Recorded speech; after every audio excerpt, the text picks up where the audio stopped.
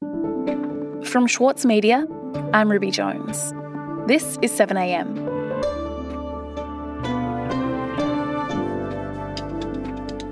Rupert Murdoch's son and the co-chair of News Corp, Lachlan Murdoch, is suing a small independent publisher in Australia over an article it published on its website. The defamation suit, filed against Crikey a couple of weeks ago, could test Australia's new public interest laws. Crikey say they want to defend it and force Lachlan Murdoch to prove his claims in court. But the stakes couldn't be higher for the media company, which stands to lose $3 million. Today, journalist and author Paddy Manning on the likely successor to News Corp's global empire versus Crikey. It's Thursday, September 8th. Paddy, Lachlan Murdoch is suing this small Australian news website, Crikey, over an article that referred to his family as unindicted co-conspirators in the January 6th storming of the Capitol, something that Murdoch's lawyers say is defamatory. But you've been speaking to the editor-in-chief of Crikey, Peter Fray, about this, haven't you? And it's not the first time that Fray and Lachlan Murdoch have crossed paths, is it? Well, just to introduce Peter Fray, he's a veteran Australian journalist, long-time Fairfax reporter and editor. He was editor-in-chief of the Sydney Morning Herald, and I worked for him, in fact. And he was also deputy editor of The Australian before he went on to become now the editor-in-chief of Crikey. But Peter Fray's first encounter was actually back in 1999 with Lachlan. Somewhat a silly anecdote, but nonetheless, in the 1990s, probably, around about 96, 97, I was having dinner with my wife. He was a reporter then at the Sydney Morning Herald, and he was at Salt, a restaurant in Darlinghurst in Sydney, to celebrate his then wife's birthday. The couple had settled at a table when an out-of-control car crashed into a bunch of other cars and kind of somersaulted down the road.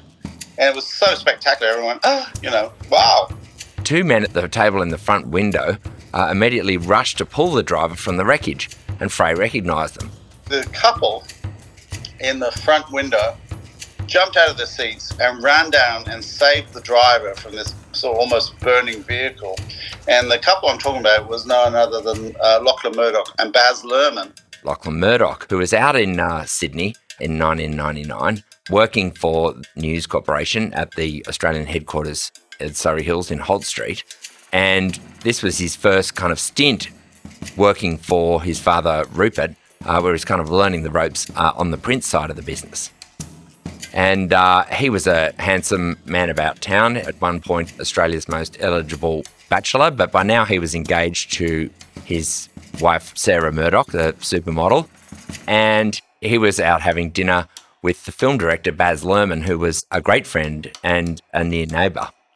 Well, Fray, as the young reporter he was... And I grabbed my notebook and I ran out after them and said, wow, that's incredible, Mr. Murdoch.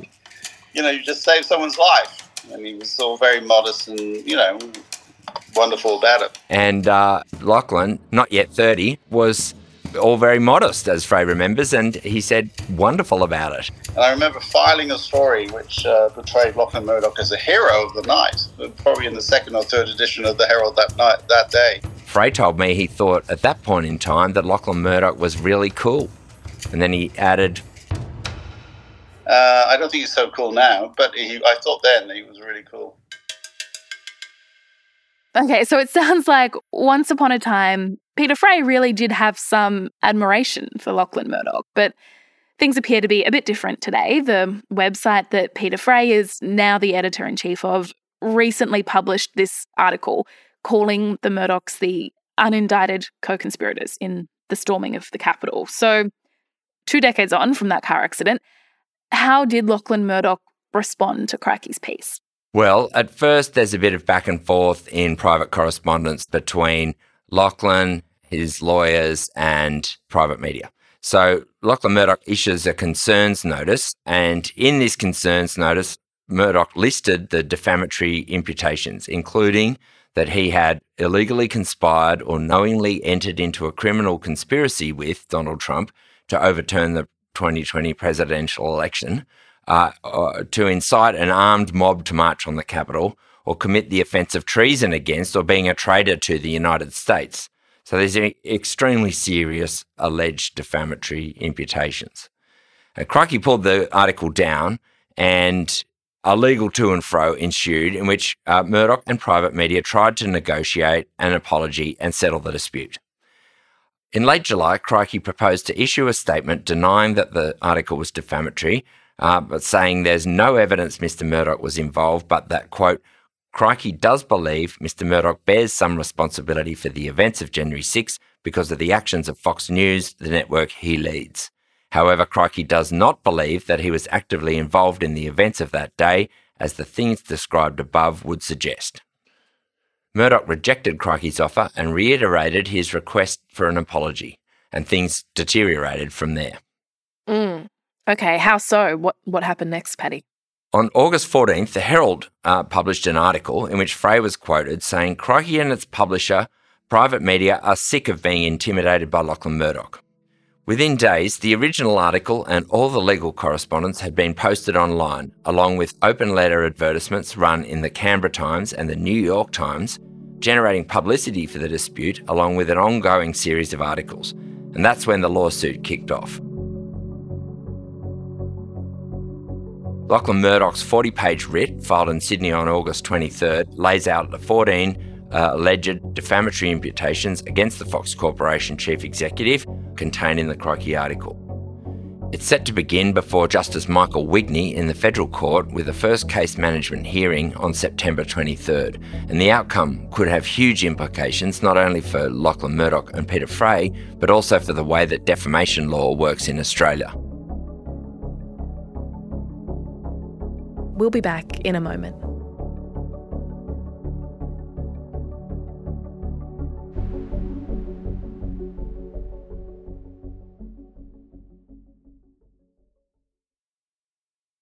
This year, the Saturday paper celebrates 10 years as Australia's leading independent newspaper. In that time, it's built a peerless reputation for quality journalism, for telling stories that are ignored elsewhere. It's the essential account of the week in politics, culture, and news. When you read the Saturday paper, you don't need to read anything else. Subscribe today from just $2.10 per week. Visit thesaturdaypaper.com.au/subscribe. The Saturday Paper, the whole story. As a 7am listener, you value the story behind the headlines. That's why you should read Post, a free daily newsletter bringing you the top 5 news stories of the day, summarising each of their key points with links to full articles from a range of sources. Get the news you need to your inbox every weekday morning with Post. Sign up at thesaturdaypaper.com.au/newsletters.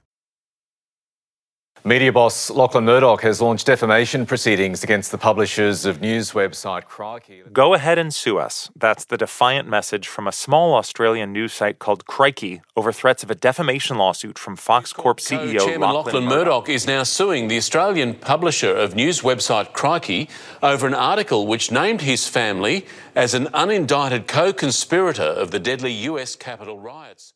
So, Paddy, we've been talking about the upcoming defamation case between Lachlan Murdoch and private media who publishes Crikey. It's expected to all begin in court later this month. So, what do we know about what's actually going to happen in that courtroom? Well, Ruby, the game changer here is a new provision in the defamation laws around public interest. It was introduced last year as part of national reforms, which have been legislated now in all states except for Western Australia and also in the Northern Territory. In New South Wales, the key provision is Section 29A of the Defamation Act 2005, which provides, quote, "It is a defence to the publication of defamatory matter if the defendant proves that A, the matter concerns an issue of public interest, and B, the defendant reasonably believed that the publication of the matter was in the public interest." The question of public interest is important here, so I spoke to Associate Professor Jason Bosland, a Director of the Centre for Media and Communications Law at the University of Melbourne.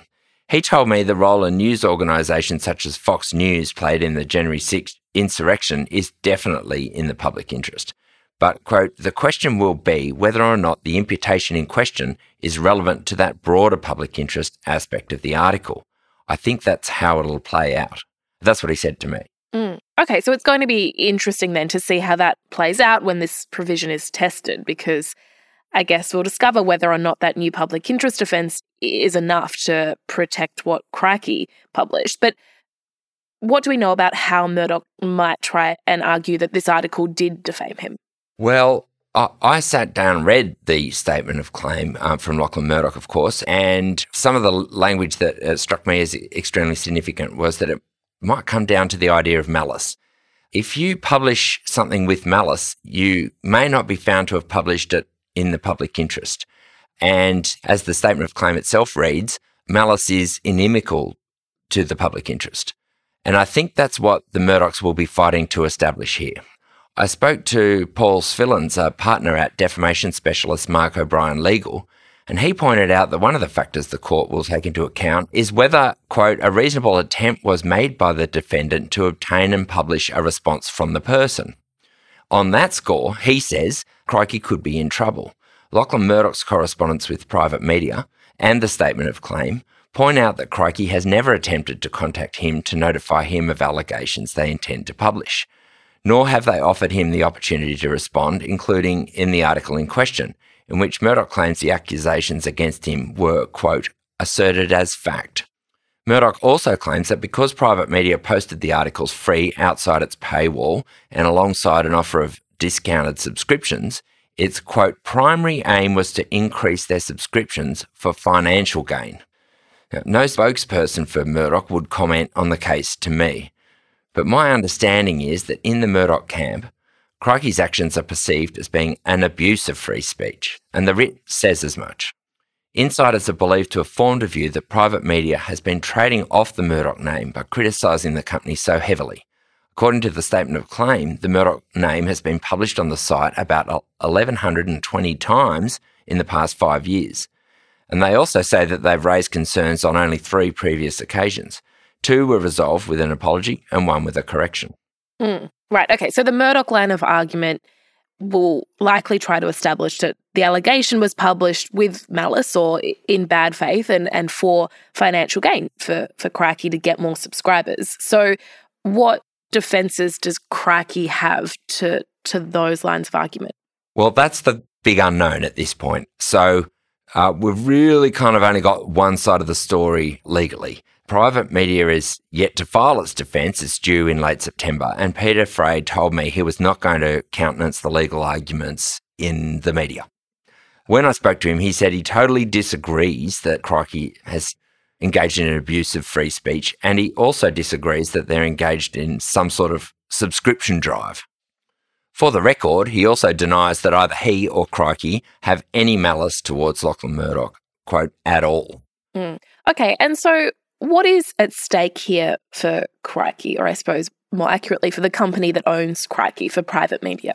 Well, the stakes couldn't be higher, Ruby, because they're up against a billionaire, and as Malcolm Turnbull pointed out, Lachlan Murdoch owns boats that are worth more than Crikey. So private media is operating on a worst-case scenario, according to Fray, that it could be found liable for costs and damages of some $3 million. But we've recently seen cases where the costs in defamation have gone well above that. In the recent Ben Roberts-Smith case, for example, costs were estimated at $25 million, and some estimates say that it's actually more like $35 million. So Crikey now has launched a fighting fund and within days raised more than $450,000, including $5,000 donations from former Prime Ministers Kevin Rudd and Malcolm Turnbull. Fray denies that the case could bankrupt Crikey or its publisher. We have gone into this case with our eyes wide open. We have tapped into a wellspring of concern about the influence of Murdoch. We are very responsible publishers. We are not going to put private media and independent media in this country at risk over this. But we do believe that we are fighting on a matter of very important public principle. So we are not going into this with some sort of naive, oh my God, wouldn't it be great for subscriptions if we did this? That is absolute bullshit. At the end of the day, Fraser said it's going to be about freedom of speech. He told me, quote, "The bedrock of this is freedom of speech, and we should have the right to have this robust debate." Well, the debate's going to happen in court now either way, and I'm sure it's going to be very interesting to see how it all plays out. Very true, Ruby.